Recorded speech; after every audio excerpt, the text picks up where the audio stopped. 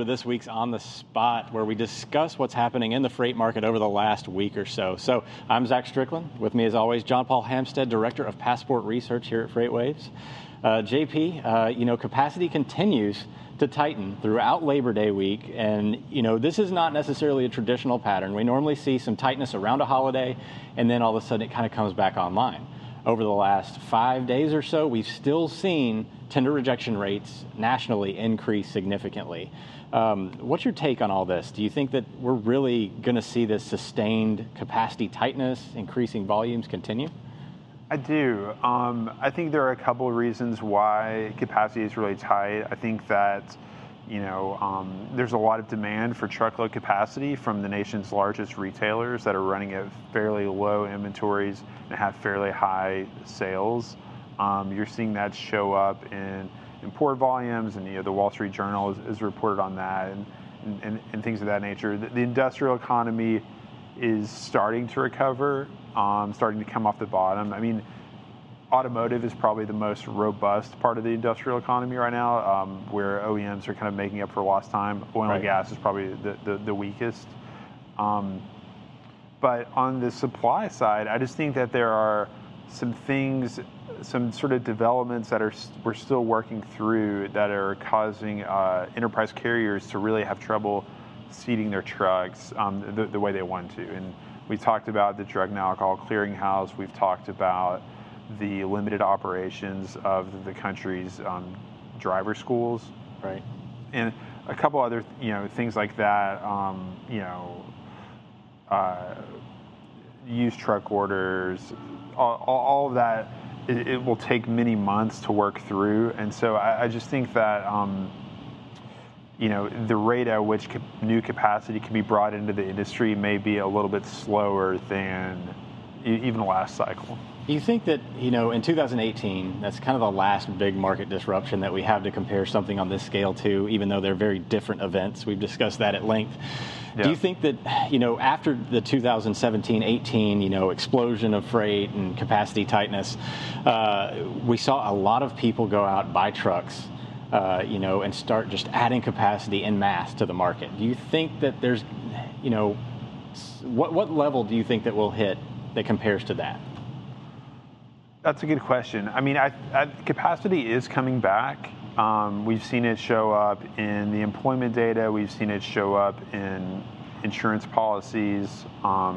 We've seen it show up in numbers like Landstar BCOs, new truck orders, etc. Even the firming up of asset prices in the used truck market suggests that people are, trying to take advantage of this market. I just think that, the volumes are so high, demand is so high relative to capacity, and there are so many barriers to entry that it's just going to take a while. I definitely think that this is not a new normal. Right. No. like trucking tends to be a boom and bust industry that self-corrects with pricing. Yep. It's an almost perfectly competitive, quite efficient market in that way. So there, at some point, there will be a correction. But honestly, with the way that the industrial economy is starting to support volumes, I don't see capacity catching up to demand anytime soon. I mean, demand is still growing. Yeah. So, we were talking to Dr. Zach Rogers this week on our Freightonomics podcast. He's one of the contributors to the Logistics Managers Index. They measure warehousing capacity, trucking capacity, inventory levels, all sorts of stuff, really focused on the logistics space. And one of the things that we asked him, what did he think was going to happen in this fourth quarter? Because we're already at peak levels, and they continue to kind of climb higher, even though we appear to have some level of resistance. Carriers are trying to accept as much freight as they can, but at a certain level, and there's this resistance. So fourth quarter comes around, we've got all this inventory piled up in the warehouses, and then we have retail peak. He basically said he thinks that the retail peak is going to be absorbed by what's already happening. We're already seeing e-commerce booming. We're already seeing a lot of in-house orders. And he thought that, there may be some sort of hump but it's not going to be like a double down effect where we're going to see tender rejection rates say to 50%, spot market rates go to $5 a mile, et cetera. What do you think about that?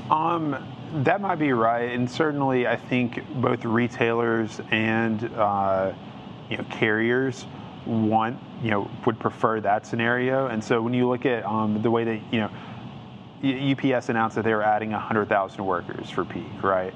But they're doing that essentially a month earlier than they normally would. It's the same number of workers. Mm-hmm. They're hiring them for starting a month earlier, trying to kind of flatten the curve in a way, to mix our metaphors. And I think also that e-commerce retailers are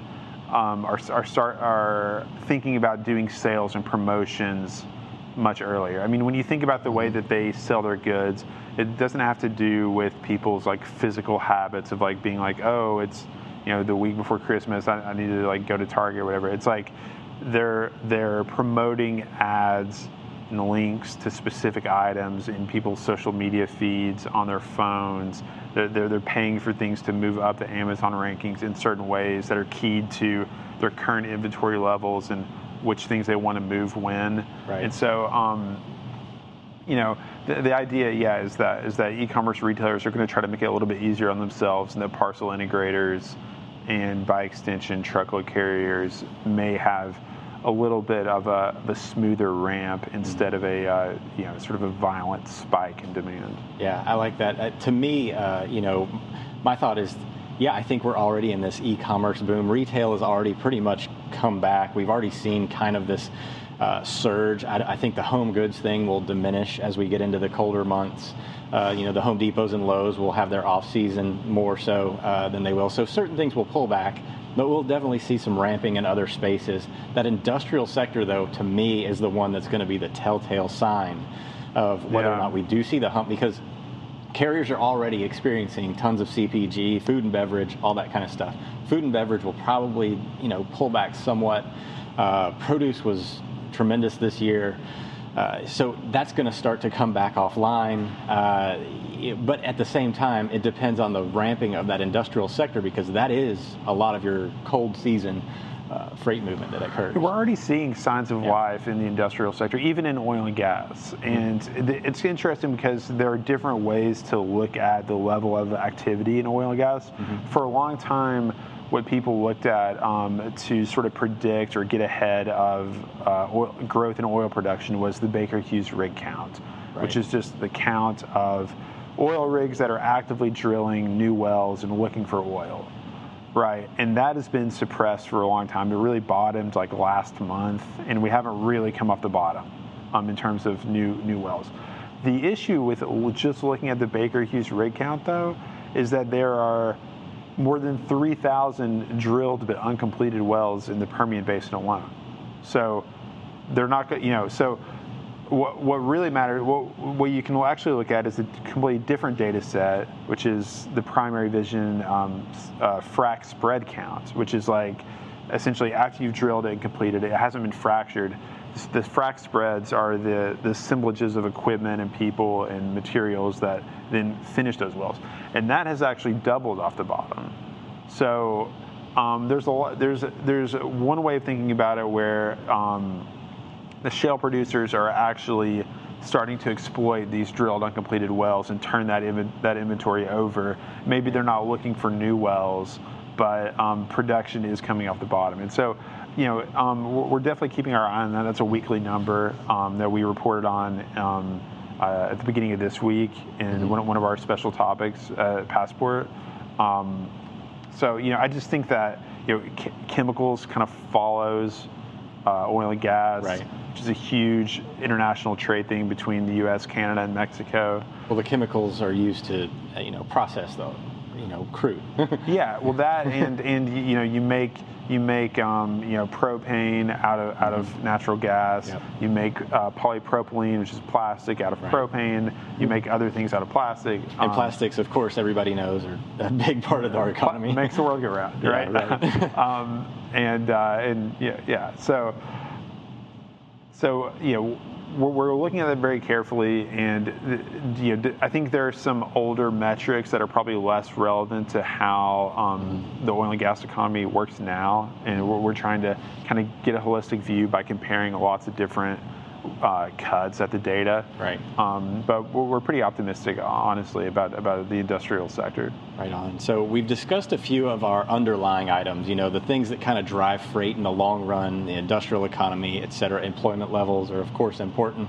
By the way, I wanted to ask you a question about the employment levels, because I see this on like LinkedIn and on the internet and social media talked about a lot. Yeah. Does the BLS, the Bureau of Labor Statistics data, include owner-operators? I don't think they do. They're not on payrolls. That's a great question for Anthony Smith. Okay, because I was looking at it and I would think that they would. Okay, you think they do? Yeah, I think they do because of the way that they have to. If they're not looking for employment, because the way that the survey works is that it's somebody that's actively looking for employment or willing to work, and then they have, of course, tax records that show people that are not looking for employment. Okay. Yeah. Well, that's Anthony Smith, because I looked at it and I thought it excluded people who were self-employed.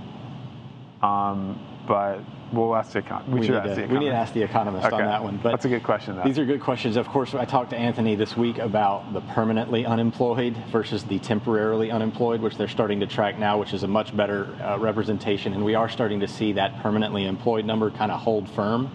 In place a little bit more, so that's concerning in the long run. Today, It's not as important, especially now we've got another extension on the government stimulus for another few weeks. So that's going to keep these, hourly workers and the lower wage workers still engaged with the economy. They're still spending. I think we'll get another bill eventually once Congress figures that out. But think so? Before the election? More than likely. I think we all know. But let's hit the freight market real fast as we have a few minutes left.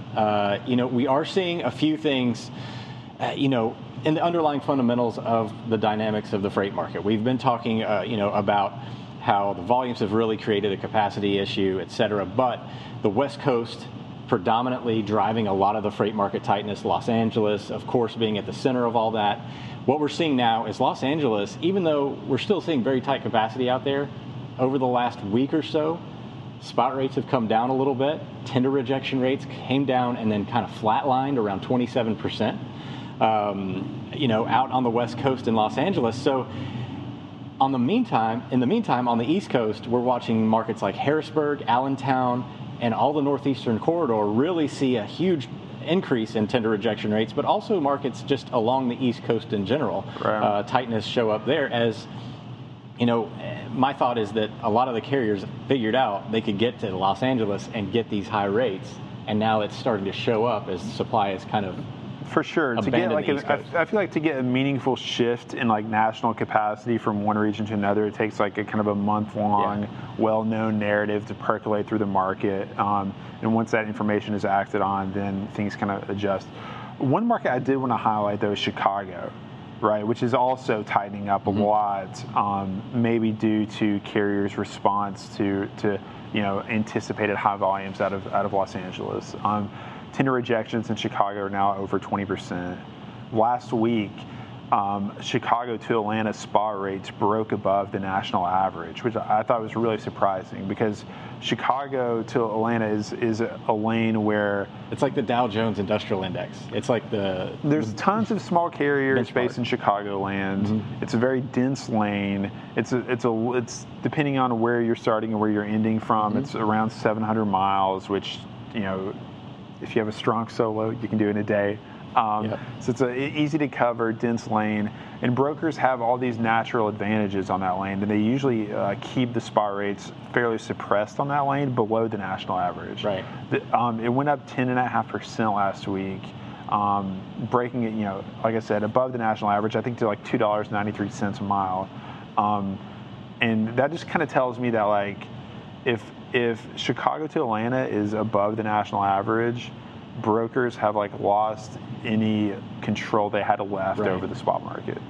Yeah, right. This is like their kind of their home base, right? There's a huge amount of people domiciled up there. You have the same thing down in Atlanta. I mean, these are population centers, so that lane right there controls a lot of the directionality of the, north and south and, south to north.